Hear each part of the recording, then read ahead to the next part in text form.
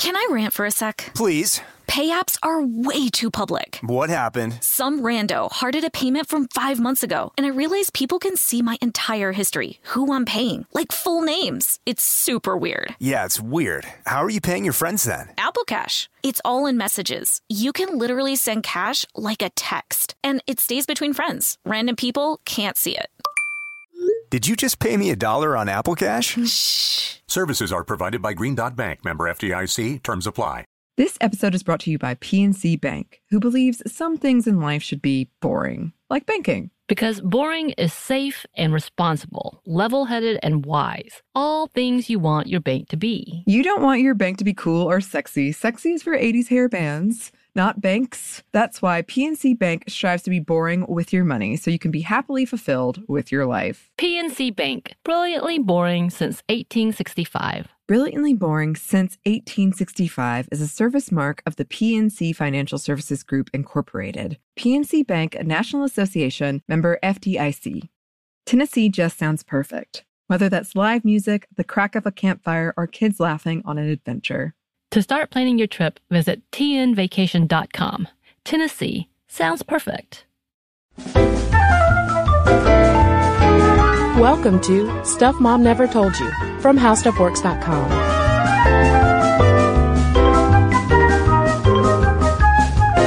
Hello and welcome to the podcast. I'm Kristen. And I'm Caroline. And welcome back to our conversation about librarians. Yes, pour yourself a library beverage, which you won't get that joke if you missed our first episode. But in case you're wondering, it is lime, blackberry, and gin, and maybe a little bit of fizzy water. Totally fizzy water. Over ice. It's our new summer cocktail. That's right. So in our last episode, we talked about the original librarians and the original librarian stereotype, which was a white, fusty, curmudgeonly fellow. Right. Picture Giles from Buffy, but not as cool. Yeah, totally not as cool. If Melville Dewey had been Buffy's watcher, it would have gotten real creepy real fast. Would have been the worst. I'm putting that image out of my brain immediately. He would have been literally watching her all the time outside her window. I'm just hugging her no, I'm friendly. This isn't creepy. Buffy, that was such a rough fight.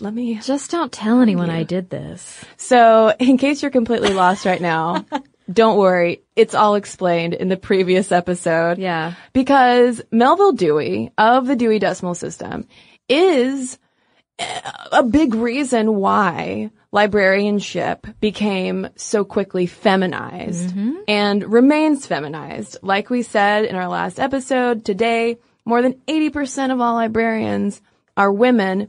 It's mostly white women. Women of color comprise less than 16% of all librarians, and we're going to get into diversity later on in the podcast. But in this episode, we want to focus on what was happening with the women as Dewey and his cohorts were standardizing this profession in quotes. And I say in quotes because there was this whole debate, and kind of remains a debate, as to whether or not librarianship is a profession. Yeah, a profession like a lawyer versus a service-oriented job. Exactly. Yeah, and a lot of this information is coming from this fabulous paper we read called The Tender Technicians. Not Tinder, but Tender. The Tender Technicians, The Feminization of Public Librarianship. It's basically Sminty in a paper. Yeah. It's so fascinating and full of really incredible detail about gender dynamics and anxieties about gender in librarianship. Yeah, there's so many intersections of gender, class, race, sexuality going on in the development of librarianship. And now I will think of that every time. I smell that book smell. Love it. Which is one of my favorite smells. I wish that instead of the new car smell, I could get a car that just smells like a library. Gets that old book smell. And you just had a book in your car at all times that you could rest your face on. Am I the only one who likes to snuggle a book? Its pages? Never mind. Anyway, what I was going to say is that we move after the Civil War We move from the stereotypical librarian being a curmudgeonly, upper-class white guy to it being a spinster woman. And so what was going on? Basically, libraries were opening very quickly. As we discussed in our last episode, they needed workers and they needed them cheaply. And as happens with so many fields and industries in the world, in this country, they looked at women as a bargain. Yeah, women were absolutely a bargain because there were very few job opportunities for women at the time. And at the time we're talking about is the late 1870s into the turn of the century. So this is the period when the guys at the top, Dewey et al., are really trying to professionalize things. But parallel to the development of the public school system, they can't get teachers or librarians fast enough. Because of industrialization and urbanization, men are being attracted to different kinds of jobs and entrepreneurialism. So who's a bargain? Women are a bargain. Mm-hmm. And by 1878, 2/3 of library workers, in terms of the clerks and assistants, were women. And it's no surprise because libraries tended to have pretty small budgets. They had to be thrifty with what they had from taxes and endowments. And in an 1876 article titled How to Make Town Libraries Successful, one of the tips was, quote, women should be employed as librarians and assistants as far as possible, essentially as far up the ranks as possible. Yeah, it's crazy to me to read about women as objects. I mean, I know I'm saying that as a co-host of Sminty, and so I should be used to that. But like literally, women aren't discussed as, oh, they're a great investment because they're hard workers or they're so smart or like they go to a fabulous all-women library school. It's literally like, get those women-bodied people in here because they are so cheap. Yeah, and you'll get a lot of bang for your buck. Whereas if you hire a man cheaply, and this is according to this 1876 article, this is me not just going off of the mouth. If you hire a man at the same rate, you're not going to get as much work out of him because these are, as the title of the paper says, they're the tender technicians. Again, not to be confused with the Tinder technicians, because that's another podcast. And this kind of work, like being a secretary, like being a teacher, but even more so, was considered respectable and very women appropriate because books equaled culture. And thus it was within women's separate sphere during this Victorian era. Well, right, because as we discussed in our last episode, we had moved away from the masculine ideal being the elite, genteel, non-working man, the man who sat around with his bubble pipe at home. Now we have the ideal masculinity being the self-made, hardworking man. And so you have a job where, yes, you have to leave the house, but it's now so much better suited to complementing what masculinity was perceived to be at the time. So you have women being the overseers of culture, working in quiet libraries, and it was perceived to be this great position, even more so than teaching, because you didn't have to breathe that bad air of those stifled classrooms. And again, not my words, words of the time. You didn't have to be around dirty children all day, and you didn't have to put in all of that hard mental and physical work. Well, and as we talk about in our episode from a while back on the feminization of teaching, like ye olde public schools were kind of intense sometimes, like because you would have these untrained women teachers coming in with students of all ages, sometimes who were larger and taller than them, and it could be physically exacting to manage a classroom. Oh, yeah. Because you have, of course, like all different grades smushed together, but not so in a library. And the way that libraries were even advertised was as domestic spaces, because these were public-facing roles where people would come in and you would be, obviously like guiding them to the kinds of books and learning. There was the benevolent, feminine mission of libraries. So on the one hand, it's good that libraries were so welcoming to women because it gave them job opportunities. But on the other hand, because it's so neatly fit into that Victorian womanhood ideal, that it really handicapped them from asserting equal status with men, since they were essentially conforming in this role. Yeah, and it's no surprise that the first children's libraries and reading rooms that this country saw were overseen by women. And, we read stories too about women in the progressive era who ran reading rooms in like tenement housing and settlement housing, who really dedicated themselves to the moral and social uplift of either the lower classes or immigrants or both through reading. There was one woman in I wish I could remember her story, but there was one woman in Boston who established the what was it called? The Saturday Evening Girls Club? Yes. And I mean, it was as cool as it sounds. I'm going to say that it sounded cool to me. And it literally brought, poorer young women together, of all different backgrounds, Jewish girls, Italian girls, Irish girls who might not meet at church or at school because they are so separated by neighborhood. They were able to come together in these library clubs that started popping up in Boston. And they took dance lessons. They obviously focused a lot on reading and literature and literacy.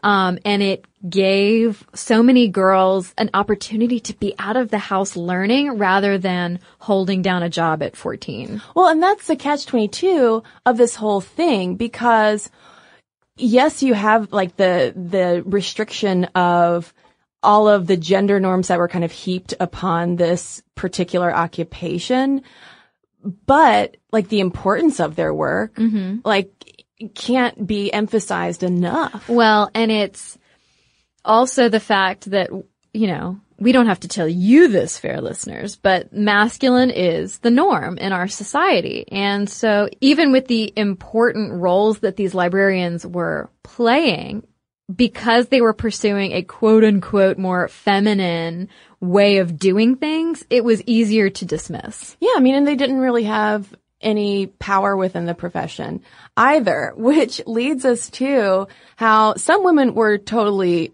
aware that the system was rigged. In 1891, we have Caroline Hewins raising the quote-unquote woman question at a meeting of the American Library Association, which means that she was essentially getting up to a room mostly filled with men saying, okay, I'm a little concerned because women make between $300 and $900 per year. That's not a lot, in case you were wondering. And she said, librarians, we aren't considered like that valuable, yet we write for 6 to 7 hours a day. We have to know multiple language and, quote, understand the relation of all arts and sciences to each other and must have a minute acquaintance with geography, history, art, and literature. And she said in order to avoid just exhaustion and breakdown, Hewins says, I mean, we just have to make sure we sleep and we eat well. And I also recommend a 2 to 3 mile walk every day. Which, hey, listeners, Kristen, if you can figure out how to do all of this stuff in a day, let me know. Cause I don't see how you can have all of these things. Yeah, we do a lot. This is more than that. And one thing that came to mind when I was reading Hewins' account of having to understand the interrelatedness of all those different subject matters, knowing all these languages, is the comedy from the 1950s called Desk Set, which is on Netflix, listeners, and it's fantastic if you haven't seen it. It stars Katharine Hepburn, and she is the head of this team of reference librarians, and they were essentially human Googles because computers did not exist. And these women are brilliant because essentially their job is to answer telephones of, people in the building needing to know answers to their questions and like really esoteric kind of stuff. And these women would just rattle it off immediately because they knew all of these subject matters. They're brilliant. So going back to 1891, Hewins and her cohorts were in a way like human computers. Yeah. And so, it sounds like with Hewins' argument saying we're not paid enough and yet we do all of this stuff, which is clearly being, I have to be brilliant. I have to work really hard. I have to be on all the time. I'm doing all of this work. That sounds like an argument for a professional field. It does not sound like an argument for a service-oriented occupation. And I'm not in any way disparaging service industry work, but what I'm saying is that librarianship is strange and that it exists in that sort of weird twilight area, that gray area between professionalism and, in perception at least, and in pay, between professionalism and service industry. And it's understandable that if those overworked and underpaid women at that time wanted to climb the very limited ranks, they would remain unmarried. It was really only the spinsters who could succeed. So by 1900 to 1905, the prudish, withdrawn lady librarian stereotype was firmly entrenched. It took no time at all. Well, yeah. And keep in mind this Ouroboros that's happening right here, because women socially, and a lot of times according to the rules of the company, granted we're talking about libraries, but once you got married, you typically couldn't hold a job anymore. You were expected to return to your home and cook for your husband and whatever, be a housewife. Exactly like it was with teaching. Exactly. And so the women who remained in the profession and wanted to stay dedicated, wanted to rise through the ranks, didn't want to leave having a job that they loved, presumably. Well, of course they were then considered spinsters because they weren't married. And so it's just like a cycle of like, well, wait, but society is creating this trap and then you're punishing women for it. You're punishing women for being the undesirable crotchety spinsters when in reality, if they had wanted to keep their job, they can't get married.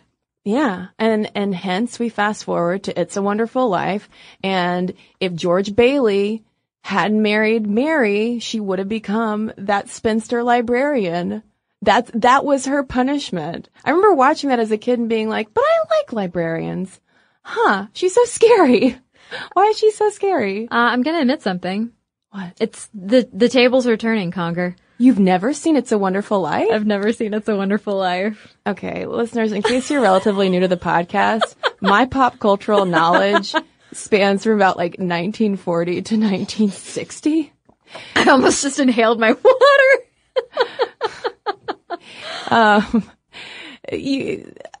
You've still got a lot on me. Yeah, well, put it that way. Yeah, my 90s witch comedies or dramas, whatever. Although I'm finally watching Buffy the Vampire Slayer. Yeah. I feel like I'm really reclaiming my youth, my lost youth. Good. So by the 1930s, librarianship was 90% female and second only to public school teaching as the most feminized job in America. Yeah, so basically women could be teachers, librarians, or nurses. Or secretaries.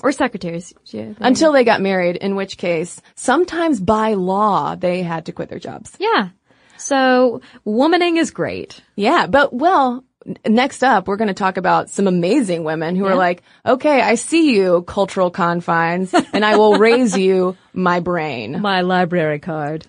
Can I rant for a sec? Please. Pay apps are way too public. What happened? Some rando hearted a payment from 5 months ago, and I realized people can see my entire history, who I'm paying, like full names. It's super weird. Yeah, it's weird. How are you paying your friends then? Apple Cash. It's all in messages. You can literally send cash like a text, and it stays between friends. Random people can't see it. Did you just pay me $1 on Apple Cash? Shh. Services are provided by Green Dot Bank, member FDIC. Terms apply. This episode is brought to you by Snagajob. Snagajob is where America goes to hire, with the deepest talent pool in hourly hiring. With access to over 6 million active hourly workers, Snagajob is the all-in-one solution for hiring high-quality employees who can cover all your needs. On demand, temp to hire, part-time, or full-time. You name the position: warehouse worker, retail associate, grocery store clerk, fitness trainer, baker, stylist, bellhop, podcast producer. Yeah, Snagajob's got a worker for that. With their easy-to-use platform, you're able to seamlessly post and fill available positions quickly with a dedicated customer support team to provide all the help you need along the way. Kind of nice knowing you have a talent pool like that in your own backyard, right? Snagajob is the partner you need to keep your business running smoothly. Visit snagajob.com or text SNAG to 242-424 to talk to an expert. Snagajob.com, where America goes to hire. Tennessee just sounds perfect. Whether that's live music, the crack of a campfire, or kids laughing on an adventure. To start planning your trip, visit tnvacation.com. Tennessee sounds perfect. So, in our last episode, which we're not going to rehash every reason why Dewey is super creepy, Melville Dewey, the father of modern librarianship, but despite the fact that he was a creep, he did draw so many women into the profession. He was the one who really sparked the feminization of librarianship.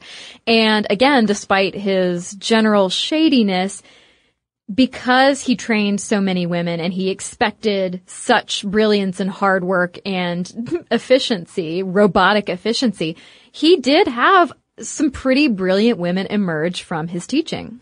So we wanted to highlight 3 of them, starting with Mary Salome Cutler, who became a head cataloger at the Columbia Library in 1889. And that's a pretty big deal considering how Columbia University was all men at the time. Now, 1889 was also the year that Dewey resigned from Columbia University because they were like, Dewey, we don't want all these women around. So Cutler had to leave her job, and she followed Dewey, actually, to his newly established New York State Library School. And I want to say that she was actually in his very first class. And in 1893, she chaired the American Library Association's committee to build the model library for the World's Columbian Exposition. And that doesn't sound like a big deal, perhaps, to modern ears, but it was quite a big deal. It was a big deal. The exposition was where you showed off new advancements and innovations and peered into what might be in the future. Shelves of books. Look at it. But it was a pretty controversial move because Dewey was like, dudes, I want Cutler to head this committee. And they were like, Dewey. But we hate girls. Look at the sign. It says no girls allowed. And Dewey was like, I only like girls. I'm leaving this treehouse. And then the second woman we wanted to highlight is Mary Wright Plummer. She helped establish the Pratt Institute's free library and pioneered library children's rooms, among, of course, a lot of other amazing stuff, and became the American Library Association president in 1915. And even though she was one of Dewey's earliest students, Plummer, as we talked about in the previous episode, when she became ALA president, she was like, okay, well, now that I'm in a position of power, guess what, Dewey? I'm not gonna meet with you. Yeah, no, because get out of here. Yeah, you guys go listen to the other episode if you haven't. And then we have to talk about Catherine L. Sharp, who was such a whiz. When Dewey was asked for the best man to start a library program at Chicago's Armour Institute, Dewey said that the best man is a woman, which to me sounds like such a romantic comedy line. It does. Except that Dewey is super creepy and I would not want to see a character based on him in a rom-com. And Sharp actually became director of the University of Illinois' library program and the university's library. And, you know, that doesn't sound like, oh, okay, university librarian, great. But no, like, there were caste systems in place almost for librarians, and university or academic libraries were seen as such a big deal compared to your smaller local libraries. Well, and University of Illinois apparently still has one of the most renowned library science programs in the U.S. So, Catherine L. Sharp did a good job because she was their first director, and she set up everything being a dual director of an academic program and a library. Yeah, well, she did such a good job that she actually retired in 1907 because, quote, it was crushing the human element out of her life. Yeah. So she wrote that in her resignation letter. Oh, Lord. Yeah. So that's burnout. So then I recommend you go listen to our episode with Emily Aries of Bossed Up on burnout. Well, I mean, but that just goes to show what Caroline Hewins was talking about in 1891. Like, we are doing so much. Yeah. And Catherine L. Sharp surely didn't have time for a 2 to 3 mile walk every day. No, who does? So there were these women who were so dedicated to the job and really passionate about this work, and obviously innovative, just as innovative as Dewey was. And all of our librarian history that we've talked about, even in the last episode and up till now, has been exclusively about white folks. Yeah. And even today, the profession is largely white. But you know who else was trailblazing as all of this was going on, even though they were very much shoved to the side, were African Americans. Yeah, that's right. There is such a rich history around African American library culture in this country, but it tends to, like so many things around diversity in this country, just not be discussed as much. Yeah, so Philadelphia is home to both the Reading Room Society, which was the first social library for African Americans, which was established in 1828, and the Female Literary Society, which was established in 1831, which was the first social library for Black women. So Philadelphia got it going on. Right. Which just, Philadelphia just makes me want to start singing the Fresh Prince song. Me too. I was about to start it. I know. I held back. I did too, Conger. I feel like we're grown up. Although I really want to sing. Grown up from our Fresh Prince, Fresh Prince days. But it wasn't until 1904 that in Henderson, Kentucky, we get a one-room annex opening at the rear of the 8th Street Colored School to serve as a library. This is the first structure built specifically to offer public library services to African Americans. Whereas the first white, essentially, public library, tax-supported library, had been established all the way back in 1833. And you would have little kind of blacks-only library rooms popping up here and there that would have been privately funded or funded through churches, but this was the first one supported by public tax dollars. And the thing is, as lofty as public libraries' original goals were in terms of enriching the entire community, what they really meant at the time was the white community, because libraries were segregated. Yeah, and so what do you do when you're unwelcome in essentially a public facility that says we don't want you or won't serve you? You start your own organizations. And so you have Molly Lee Houston, who established a library for African Americans in Raleigh, North Carolina. And this would have been happening around the same time as women's clubs popping up in African American communities and progressive era ideals of lifting as you climb and providing these kinds of services, and particularly literacy for this community that was, you know, coming out of the grips of slavery. Right.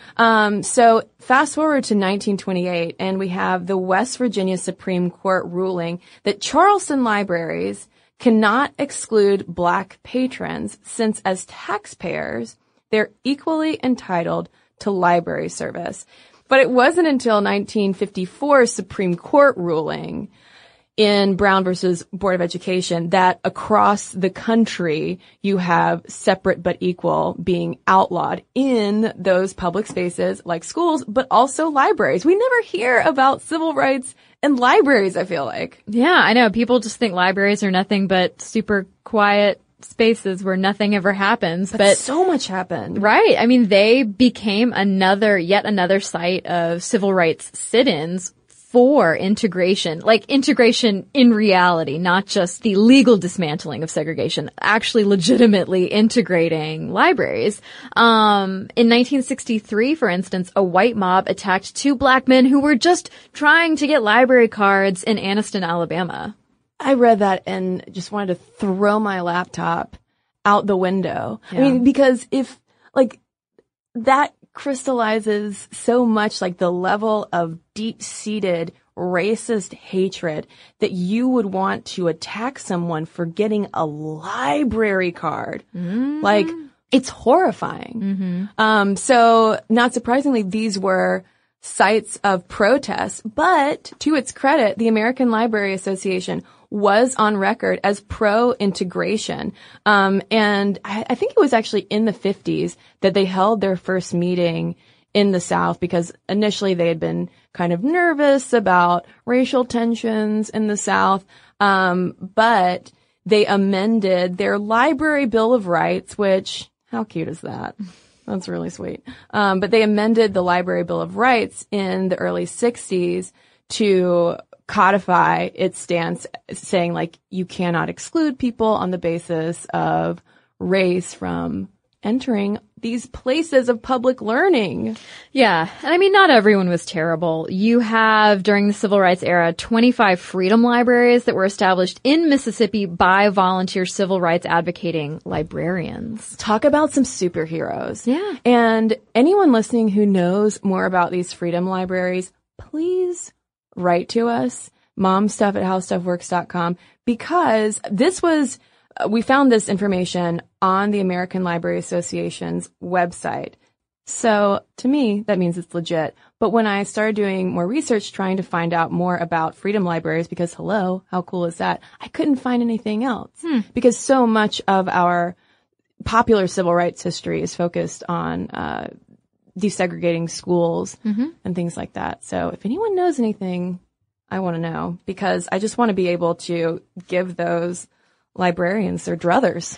Yeah, and what is so fabulous about this is that when we talk about the history of African Americans, when we talk about the history of Black people in this country, so much is lost. We don't have some of the names, the amount of names that we do from pioneering white people, even pioneering white women.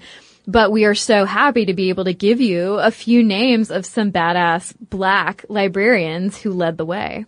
So in 1923, you have bibliotherapy pioneer Sadie Peterson Delaney, who establishes the library in the Veterans Hospital in Tuskegee, Alabama, for recuperating Black soldiers. And I had not heard the term bibliotherapy Me neither. before, Caroline, but it makes total sense. So Delaney realized that there are therapeutic benefits to reading, and she specifically sought out African-American focused reading material at the time, which in 1923 was a bit of a task. But she did it because she knew how important having that inspirational literature would be for these soldiers who, I mean, they're coming back home, they're injured, but they're coming back to a prejudiced society even after they've fought for their country. Yeah, and another incredible woman carving out a space for African American readers is Vivian G. Harsh, who in 1932 was Chicago's first Black librarian, and she established a world-renowned research collection of African American history and literature that is still at the Chicago Library. It's still in existence. And according to a biographical source on Vivian Harsh, this library that she established became, quote, a mecca for literary and cultural icons of the period, including Richard Wright, Langston Hughes, Zora Neale Hurston, and Gwendolyn Brooks, some of whom even contributed manuscripts to the institution. And Vivian G. Harsh is someone who we could go back and do an entire podcast on, because she's one of the most important librarians in American history, because she made it her mission to essentially preserve African American culture, and is considered one of the reasons why the Chicago Black Renaissance happened because she essentially like set up this whole repository, this like cultural center saying, look, here we are. Here are all of the things that we've produced. Here's our history, all those things that otherwise would have been marginalized or completely lost. And not too far away from Vivian G. Harsh in Detroit, a little bit later, you have Clara Stanton Jones, who became the first woman and African American to serve as director of Detroit's public library, despite white public protests. They were like, no, how could an African American woman be serving in this role? But thankfully, she was able to claim her post and later went on to become the first African American president of the American Library Association. And in 1978, she was appointed by President Jimmy Carter to the National Commission on Libraries and Information Science, where she served until 1982. So in other words, she was a big deal. Yeah, and I love that when Ms. Magazine in 2003 was recognizing the contributions of incredible women to this country, they looked to Carla Diane Hayden, who was the second African-American president of the ALA. And her reaction was basically like, who, me?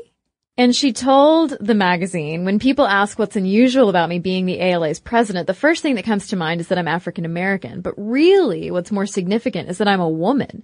Because even though it's a female-dominated field, most library directors are men. And thus, these two episodes have come full circle. Yeah. And the hierarchy is still in place.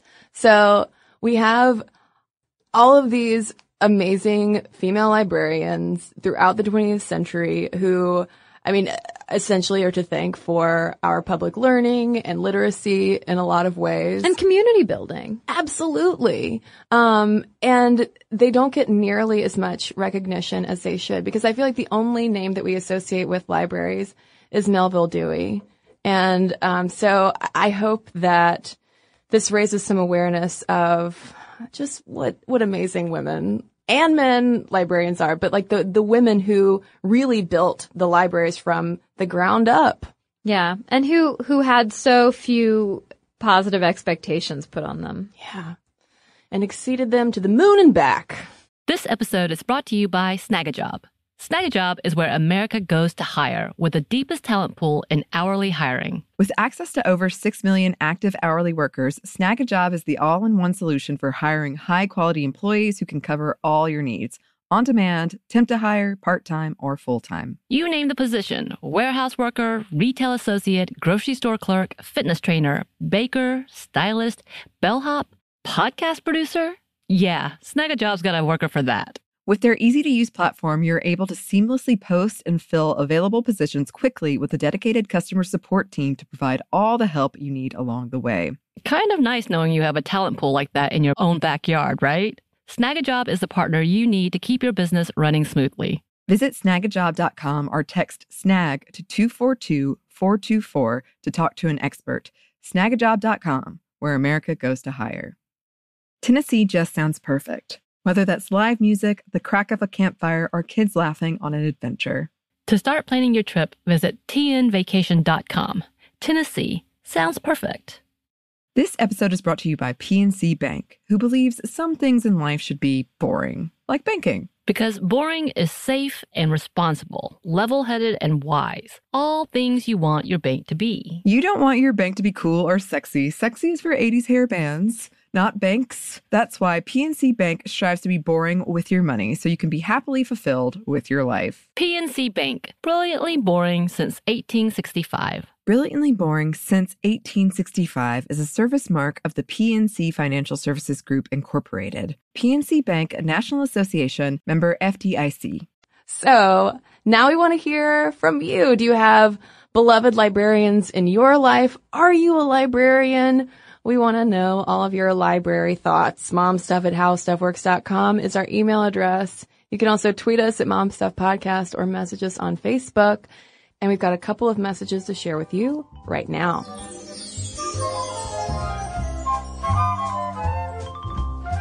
Okay, well, I have a letter here from Joshua in response to our queer fashion episodes. Joshua says, greetings from Sitting Bull College on the Standing Rock Lakota Indian Reservation in Fort Yates, North Dakota. I'm from another Plains tribe, but I'm here for an intensive summer program that trains teachers in how to teach the Lakota and Dakota languages. First off, is everyone in Atlanta as cool as you two? I've been listening to the podcast for years, and I appreciate the sensitivity with which you address a variety of topics. I usually can't bring myself to listen to white, straight people discuss any of the minority groups I'm part of because they almost invariably wind up saying horribly offensive things, even when they mean well. But I'm always seriously impressed with what a great job y'all do. Thanks so much for keeping me company on my recent 25 hours of driving from California to North Dakota. One of your episodes prompted me to write in. The queer fashion episode. Thanks so much for covering this topic. I have always wondered why men's Western clothing was so much more boring than what Western women wear, and I found it fascinating to learn that it was the result of a deliberate social movement to tone things down. But also, I feel like it's worth noting that this boring menswear phenomenon is not universal. In Native American cultures, I see men wearing regalia, ceremonial clothing, and everyday wear that is just as colorful as what women wear. I'm a powwow dancer, and I also sew powwow regalia. There is definitely a pretty strict gender binary enforced, and I seriously cringe when outsiders portray Native American cultures as some magic gender-free utopia. But you'll see a lot of things that would be stylistically off limits for Western men. Long hair, dangly earrings, sequins, shiny fabrics, and bright colors as standard styles and attire in the powwow arena. These styles are sometimes misinterpreted by outsiders, but it's not uncommon for straight macho powwow guys to wear pink regalia with sequins, for example, and think nothing of it.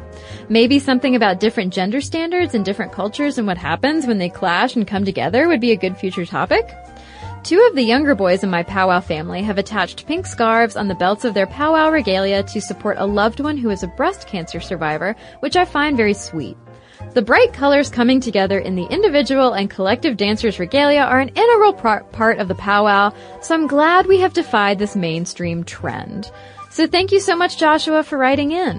Well, I've got a letter here from Nicole about our episode on women in political campaigning, and she writes, I loved your podcast about women in politics. It really summed up a lot of my feelings about where women have been placed in campaigns and my struggles with that. I started out wanting to be a media consultant or campaign manager in politics, but while interning for a media consulting firm, I was steered toward fundraising by my all-male bosses. In the city I worked in, all of the fundraisers were women, and my bosses told me that to be a fundraiser, you must be well-dressed, and then they ranked the fundraisers on their level of bitchiness. This is one of the hundreds of stories I could share about sexism in the campaign office. Since then, I interned on a presidential political finance team and now work full-time at a political fundraising firm where I work for the governor of my state. What? Nicole, impressive. As you mentioned, in politics, it's important to have a mentor to advocate for you. This is really the only way to get the best jobs. Most campaigns never post a job ad, but instead ask their friends if they have anyone to recommend. Also, people normally choose to mentor someone that they think is like them, so it's a lot harder for women to be recommended for the best jobs in other fields because they're so concentrated in finance. Other factors that lead to women being fundraisers is that they're the most abundant job since candidates always need more money. If a person doesn't know the right people or have a mentor to get their resumes passed around, then fundraising jobs are normally the only ones posted on political jobs boards. In regard to why people assume women are better suited for fundraising, something I've noticed is that donors are nicer to women. We often spend a lot of time calling people for money, and people get irritated when they receive those calls. When you call very cheerfully and sound as sweetly as possible, donors normally won't yell at you. My bosses, 2 badass women, always tell me to be as peppy as possible when dealing with difficult clients. I have male coworkers, and they get yelled at more often than the women in my office. I could go on and on about women in campaigns and specifically fundraising. I hope my email makes sense. As you mentioned, everyone in campaigns work crazy hours, and I'm very sleep deprived. Thanks for validating all of my feelings about my industry and for your other episodes that get me through hours of staring at Excel sheets. Well, Nicole, thank you so much for your insight, and more power to you in that field, because I can only imagine that it is a toughie. So listeners, now I want to hear from you. momstuff@howstuffworks.com is our email address. And for links to all of our social media, as well as all of our blogs, videos, and podcasts with our sources, so you can learn so much more about librarians, head on over to stuffmomnevertoldyou.com. For more on this and thousands of other topics, visit howstuffworks.com.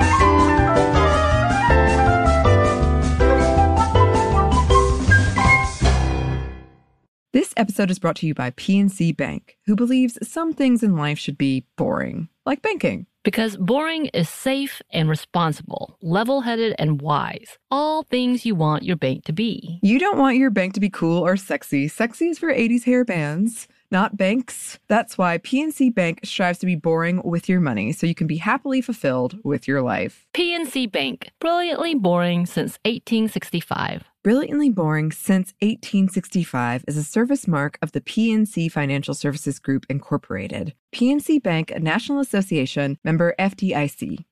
Tennessee just sounds perfect. Whether that's live music, the crack of a campfire, or kids laughing on an adventure. To start planning your trip, visit tnvacation.com. Tennessee sounds perfect.